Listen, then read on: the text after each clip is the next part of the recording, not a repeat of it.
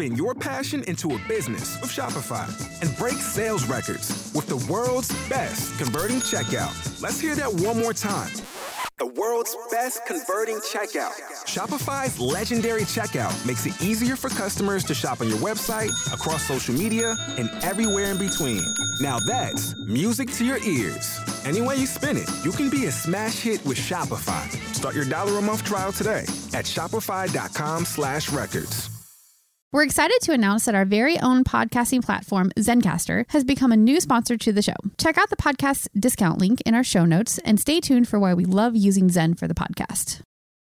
You're listening to the Archaeology Podcast Network. You're listening to The Archaeology Show. TAS goes behind the headlines to bring you the real stories about archaeology and the history around us. Welcome to the podcast. Hello and welcome to the Archaeology Show, episode 119. On today's show, APN co-founder and host of Modern Myth, Tristan Boyle, interviews the head of collections for the University of Aberdeen's Museum in Scotland, Neil Curtis, about the repatriation of the Benin bronze to Nigeria. Let's dig a little deeper. Hello and welcome to a very special episode of the Archaeology Show on the Archaeology Podcast Network.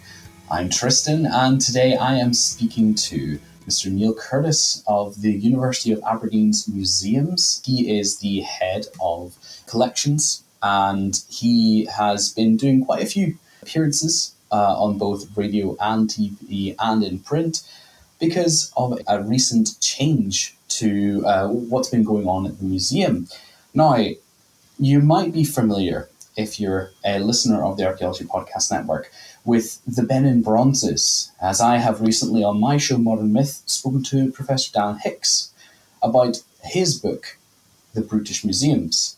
But interestingly enough, the University of Aberdeen has decided to now return the Benin bronzes that it's had in its collection back to Nigeria. And obviously, Neil, can you give us a little bit of insight into what's happened here? Is this a kind of a sudden decision, or has this been in the works for a while? Oh, it's definitely been something we're doing for a while. I was quite amused that one of the broadcasts I was aware of, it wasn't actually when I was on, they were discussing in a panel why we'd made this decision, and somebody speculated it was because 2 days previously we'd heard that there were things happening in Germany, and I thought if only things happened that quickly. Is something we've been thinking about for a while, but certainly the last couple of years I've been working on this. But you can go back much longer. I mean, it's a much longer story, and I think we've got to be cautious in thinking too much about the now. And, our media release said that we were the first museum to properly return one. It's not a race. So, Of course. And these things, these things do take time. Can we kind of roll back a little bit? What do you think was the first kind of impetus to begin this kind of journey to return? Is this something the museum has been thinking about for a while in terms of other objects, or was there something specific about the Benin bronzes that started this journey? I think there's a whole load of things coming together. I mean, I think museums over the last generation or so have been increasingly, looking more critically at the relationships that the objects that they have reveal and are part of. So repatriation has therefore come out of that. And indeed, most discussion about repatriation really started in North America, Australia, New Zealand, indigenous communities there wanting to have ancestral remains, sacred items returned to them.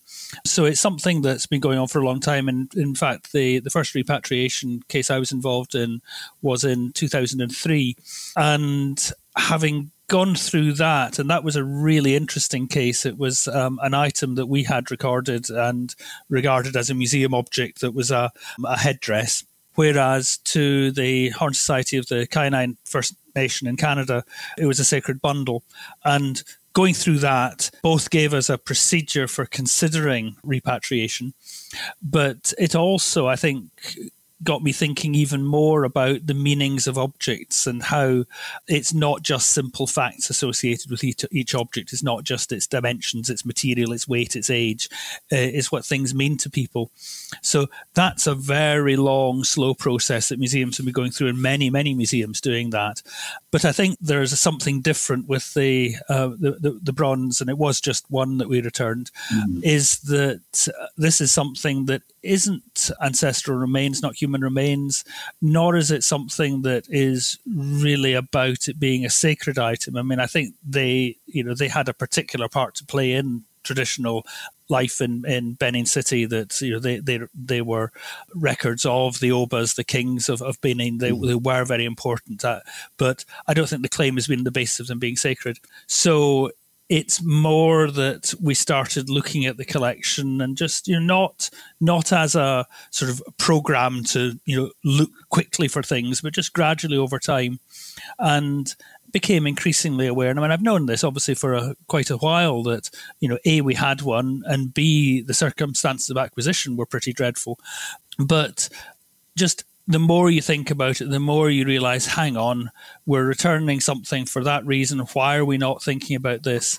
And certainly, I mean, more recently, the more that we think about the legacy of colonization, the legacy of slavery, and then, obviously last year with Black Lives Matter coming to the fore, you really start thinking, come on, this is ridiculous. We've got to do something. So it was different from the previous repatriations in that it was initiated by us in the University Museum, rather than, as our normal policy is to wait. And, I can talk about that later, why I think that's actually really important, that we're not being proactive all the time.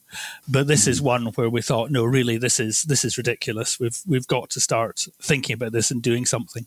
Of course. And the process here that you're describing is something that does seem to have some, there's a definite level of nuance to it.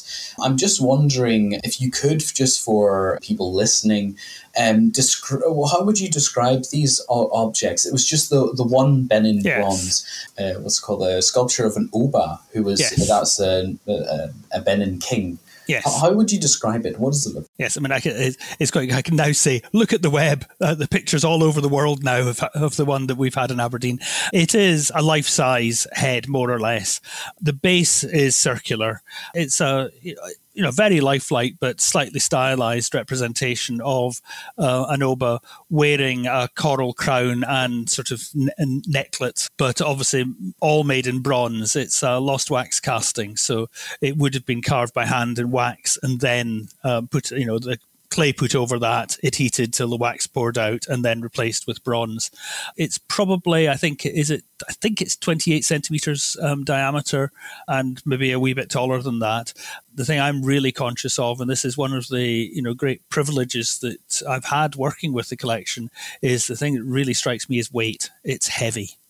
It really, it's not solid, but it's a substantial bit of metal. Oh, wow.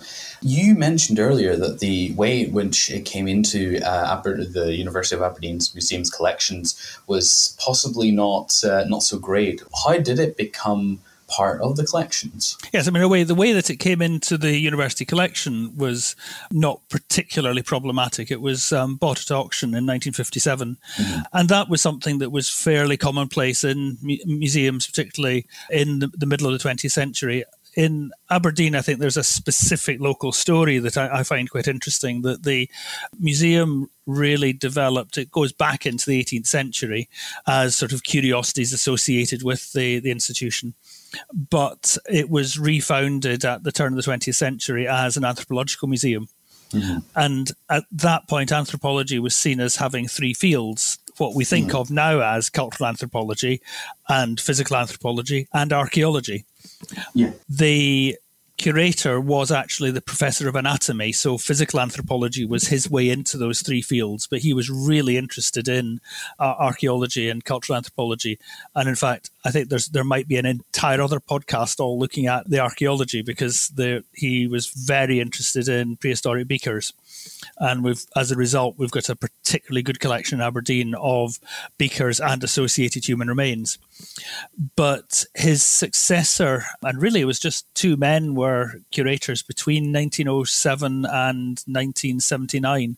And his successor as curator was, in 1957, was thinking in a slightly different way about the collection. Instead of it being anthropology and science and so on, he was thinking of it more aesthetically. And so he spent what there was of a purchase fund — we now don't have a purchase fund — on buying aesthetic items. So we've got a number of actually Chinese bronzes and ceramic, and this Benin bronze came within that group. So he was buying things at auction, and then he put a new display that drew from the existing collections, but sort of focused on the aesthetics.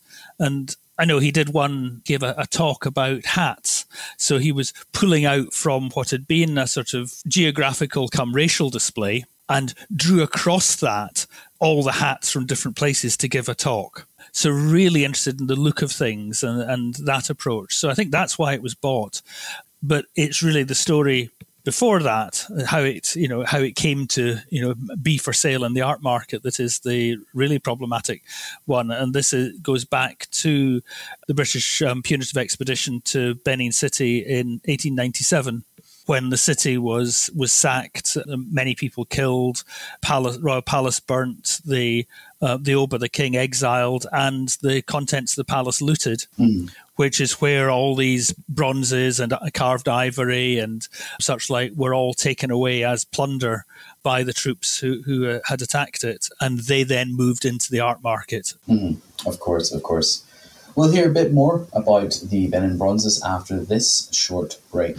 Chris Webster here for the Archaeology Podcast Network. We strive for high-quality interviews and content so you can find information on any topic in archaeology from around the world. One way we do that is by recording interviews with our hosts and guests located in many parts of the world all at once. We do that through the use of Zencastr. That's Zencastr. Zencastr allows us to record high-quality audio with no stress on the guest. Just send them a link to click on, and that's it. Zencastr does the rest. They even do automatic transcriptions. Check out the link in the show notes for 30% off your first 3 months, or go to zencastr.com and use the code TAS. Hey, podcast fans. I've got to talk to you about drinking water. As an archaeologist, I've been on surveys where we had to drink 3 to 5 liters of water every day. That's 1.3 gallons, just to basically not die.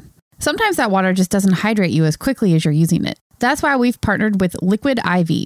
The small packets make it easy to take one with you to work out, or on any adventure. I like the strawberry lemonade and lemon lime ones the best. Just put 1 stick of Liquid IV into 16 ounces of water and get hydrated 2 times faster than with just water alone. And now with our partnership, you can get 20% off when you go to liquidiv.com and use the code TAS at checkout. That's 20% off anything you order when you shop Better Hydration today using promo code TAS at liquidiv.com.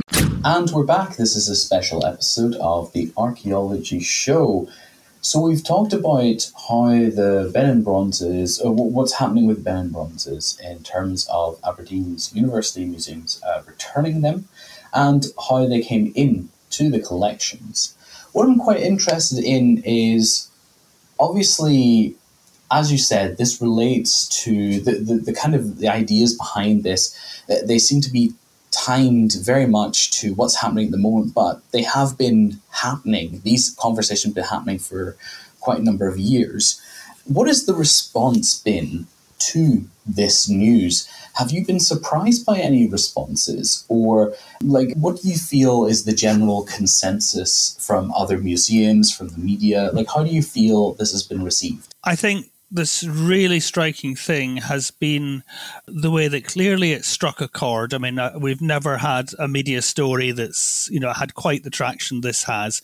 So, it's gone everywhere. We had, I can't remember the number of social media impressions. It was something phenomenal, like 27 million. Huge. So that's one thing. The other side, though, is been really interesting in a sense how straightforward, how flat it's been that in essence almost all the things I've read are just our media release rewritten with somebody else's name. It's not really led to any particular challenge or objection or really much to what we've done. I think it's been treated very straightforwardly, but it clearly has chimed with what's going on and what people are thinking. It's a really good thing, I think, because a lot of people downplay the value or the impact of history, but situations like this demonstrate that actually it is something that is very much in people's minds, and people do react to it. I'm quite interested in, obviously, you said that this is kind of an ongoing, a quite lengthy process. What are the barriers to repatriation? You mentioned earlier that perhaps taking it easy is kind of a better step to take when it comes to matters of repatriation. What did you mean by that? Yeah, I think repatriation, or whatever word we want to use, yes, return, transfer, there's lots of different words used, and we can, sometimes I think I ought to be more fussed, but I'm not. But I think whatever it is, these are things that obviously really, really matter to people. And so they should be taken very seriously and, dealt with carefully. It's actually, in a sense, rare for a museum to get the degree of attention on a particular item as it gets when when repatriation is being discussed. So it really matters. And I think my previous experience had been with, say, a sacred item or ancestral remains. And yet in a conventional museum way, all the items we've returned had the catalogue number. They were in the catalogue. They each took up the same sort of semantic space as a beaker or a stone axe head. They were each an item, a museum item. And so what this was about is saying, no, these things are no longer to be treated as museum items. They're changing their status to go back to or go on to a different treatment. So it's something that I think we've got to be listening really, really carefully to the people who are making the request. That's my big wariness just now, is that it can become something that people in the West so want to do. And I sometimes worry that, we're almost wanting to quickly cleanse our consciences and sort it all quickly.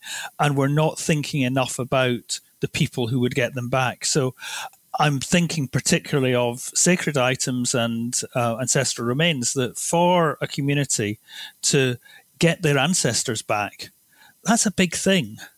And they want to be sure that they're bringing their ancestors back to a good place where they're able to look after them properly. So for us to wantonly go around the world shoving people's ancestors at them would be so wrong. And I feel also with the Benin bronzes, and this is something I really claim no expertise on, but I would feel for people in Nigeria if suddenly lots of people started, contacting them saying, "Oh, I think we've got one. Would you like it back?" They could be deluged with it. And I think, we've got to let the process be led by them.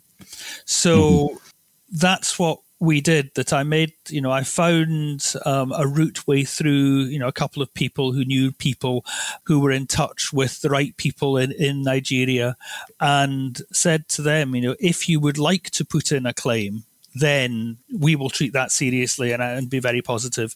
And then we spent that time working with them. So, broadly it was, a year finding the right people, and a year then, less than a year discussing with them. It was reasonably quick once we actually got going. What's interesting is that you're saying this against a backdrop of situations where museums, I don't want to say they are, but they seem to have barriers, and quite serious barriers, in terms of repatriation, where communities might not feel like they're being taken seriously, and where communities feel as if their requests are either fallen on deaf ears, or the request dies in the process.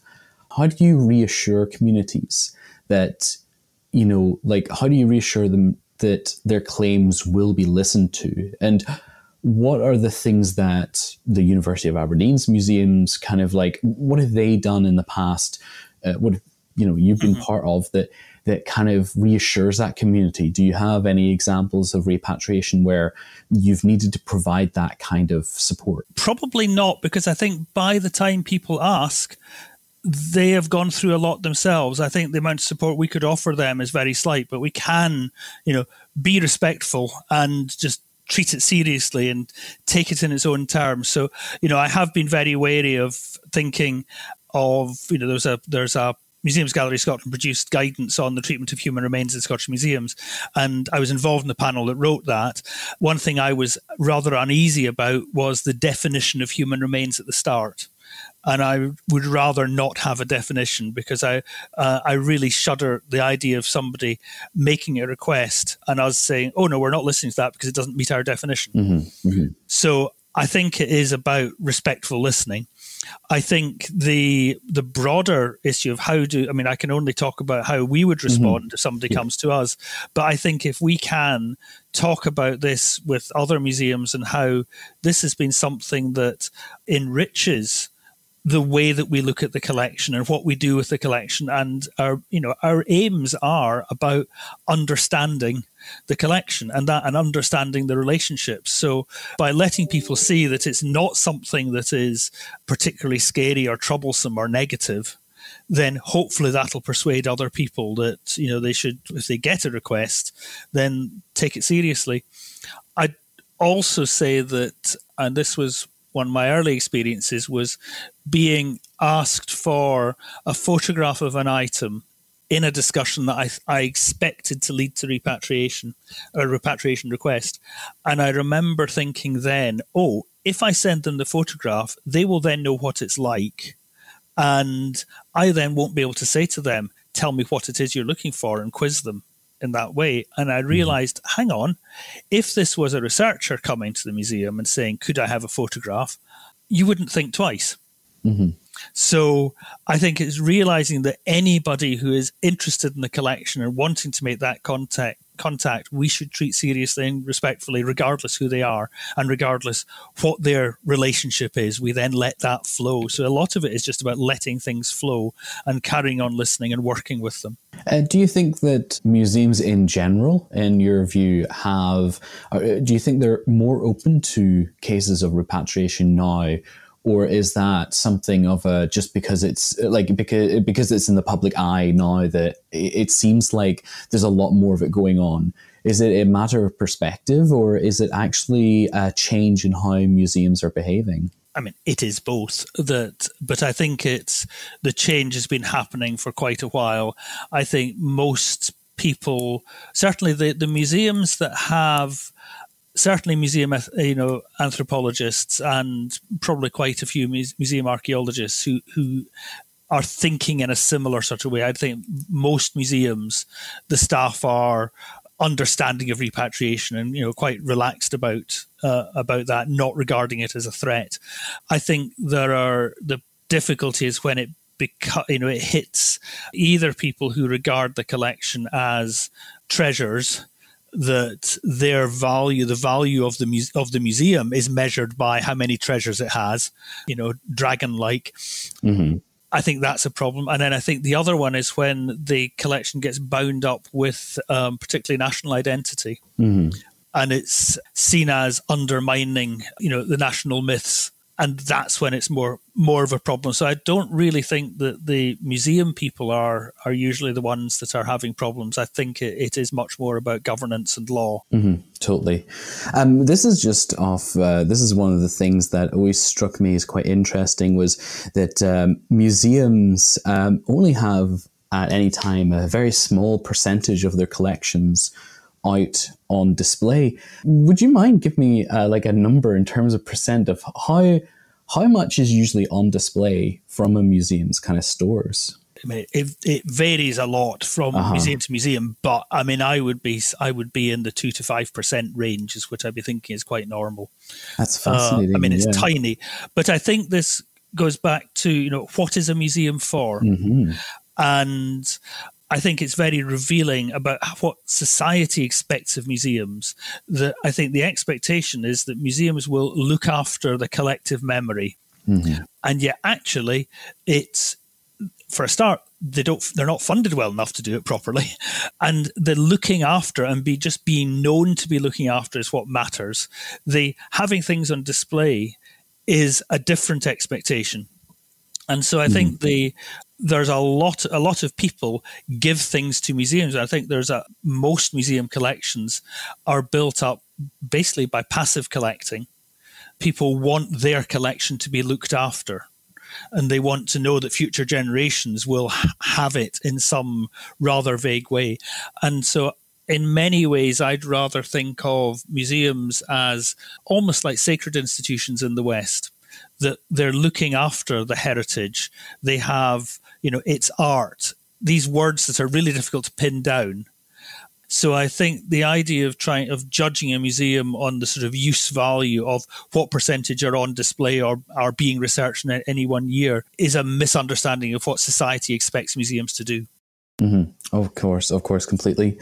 We'll be returning to more discussions about museums and the future after this very short break. You may have heard my pitch for membership. It's a great idea and really helps out. However, you can also support us by picking up a fun t-shirt, sticker, or something from a large selection of items from our TeePublic store. Head over to arcpodnet.com/shop for a link. That's arcpodnet.com/shop to pick up some fun swag and support the show. Everybody in your crew identifies as either Big Mac Burger, McNuggets, or McCrispy Sandwich. But you're the Filet-O-Fish Sandwich all day. That crispy fish, that savory tartar sauce, that melty cheese, that pillowy bun. Yeah, you get it. Every time. And if you love the Filet-O-Fish, right now you can catch 2 of the classics you love for just $6. Limited time only. Price and participation may vary. Cannot be combined with any other offer. Single item at regular price. Ba-da-ba-ba-ba. And welcome back to the show. This is a special episode for the Archaeology Show. And finally, Neil, I'm really interested in terms of actually just coming off the end of museums possibly not having the funding they need to do what is expected of them. How, it does seem that the public is really interested in these kind of stories and they actually have a close connection in the past. How can the public and those interested in heritage help museums? Obviously, this past year especially has been very, very different for museums. So what is the ways in which people can kind of support museums? Yeah, I'm sort of wondering, I wanted to turn this upside down. I'm not quite sure how, because I think yes, museums exist. I work in a museum, so I want people to help me. But why should people be expected to help museums? I think we need to think more about, what is it that people want from museums? So I would like it to be that museums are, as I've said in some of the media interviews I had, that we're looking for the truth. And that's going to be challenging. And so I'd like people to engage with museums in searching for that truth, however difficult it may be. I mean, I certainly know that my background is basically Scottish archaeology, and I get most excited when there's the current stories are overturned and we get a new interpretation of what date were recumbent stone circles, were they Neolithic? No, they're not. And I find that challenge really good. So I'd like to encourage more people to view museums as part of that challenging and changing way of thinking about the past. And so for people to take part in those debates, those discussions. So I'm really keen on the events where you can engage and have those discussions, probably more than I am, I whisper slightly, creating exhibitions, because exhibitions, they tell the same story for everybody. So I really try and encourage people to engage more thoroughly with the museums and what they're thinking. But yes, do give museums your money. I mean, great. And actually, just off the back of, obviously the lockdowns and the changes in rules and everything's, just how has the museum that you work in adapted to that? Some museums have put some of their collections online, 3D scanned, the whole technology shebang. What do you see the plan going forward? Has there been a digital adaptation? Huge shift. And sometimes, I mean, it is a bit strange that this year has been so horrible for so many people in so many ways. And yet there's times when I've found it remarkably liberating within the museum, what we're doing, that we've put on our exhibitions. We've now put a whole load of them on the on a new platform, so they're online in the way we'd begun to do, but we hadn't actually launched it. So we were able to launch that a year ago. Events now are not just available to people in Aberdeen; they're now anywhere in the world. People can come and join. So we've been doing an awful lot more and engaging with an awful lot more people. I mean, our social media figures have shot up and stayed high. So we've really shifted our whole attention. And indeed, I'm looking ahead to when people are going to be able to come back. I'm trying to think that instead of having a sort of public engagement program built around exhibitions, we're going to flip that so that we'll think of a topic and create a variety of things to do that. Some will be online, and indeed some will be physical exhibitions. But we'll start with the topic and who the people are we're engaging with, thinking about the audience, and what's the argument, what's the question, what's the new challenge of that idea, and what are the best ways of engaging with people, which may or may not be exhibition. So, I mean, we've had our database online for ages. Unfortunately, over the last year, we had a couple of completely un-COVID related problems with our databases, where we, for a while, lost our entire collection management database. Ooh. And then we lost this was slightly more planned, digital objects database, which is really frustrating. But we've just this week, we're buying a 3D scanner. So things are beginning to improve, and we'll be able to have more different ways of putting things online. That's fantastic. And just finally, we had a few listener questions prepped. And one of the questions was asking about the kind of like what this means for the future, the return of the Benin bronzes. They were asking whether the media hype would then put pressure on museums only to return items when, you know, they knew they would get the clicks and the view time and the attention. You've kind of alluded to things being much slower. Are you concerned that the media attention will change the reasons why people museums repatriate, or do you think that the general trend is actually there's a good process behind the general trend? Well, I think basically, I mean, I'm not expecting a sudden flurry. I think it's interesting, looking over 20 years or so, it's amazing how few requests there have actually been. It's really striking how few there are. So I think it's striking how important it is, and that's why it hits the media. And I think it's a good thing in that it's making people think more about history, heritage, material culture, the meanings of objects, the relationships, is much healthier than just treating them as the facts of the past. I think the number of repatriation requests is going to be always small because it is so time-consuming, expensive, emotionally draining for the claimant and the museum. I think, what I've been very pleased with the media attention around our media release was actually how positive it was and thoughtful it was, that I was concerned that, the way that sometimes things go in social media in a very antagonistic way. And I was so pleased that didn't happen, that we were able to have genuine, thoughtful discussion happening. That's excellent. And if people are more interested in finding out about the museum in general, where can they go online? Yes, we have a website, www.abdn.ac.uk/museums. However, it's one of the projects in hand. So we're hoping to be replacing that with a new one that we've now merged the museums with the University Special Collections, the archives, the rare books. So we will have /collections will eventually appear, and I won't be embarrassed by that because it'll be so much better. But on the museum's website, I mean, we do have various activities. We have links to the database. We have links to the online exhibition. So there's a lot of good stuff there. That's excellent. Well, thank you very much for sitting down and discussing this. And here's to more opportunities to talk about museums in the future. Definitely. Thank you very much.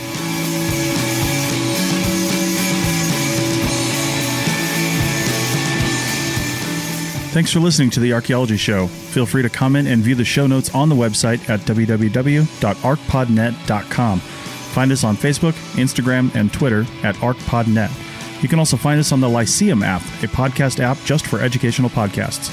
Music for this show is called I Wish You Would Look from the band Sea Hero. Again, thanks for listening and have an awesome day.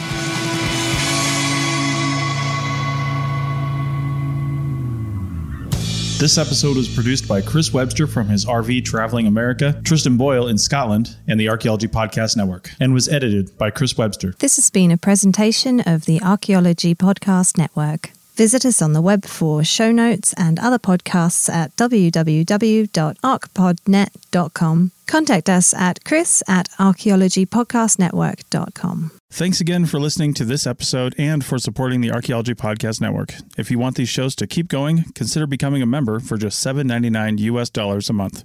That's cheaper than a venti quad eggnog latte. Go to arcpodnet.com/members for more info.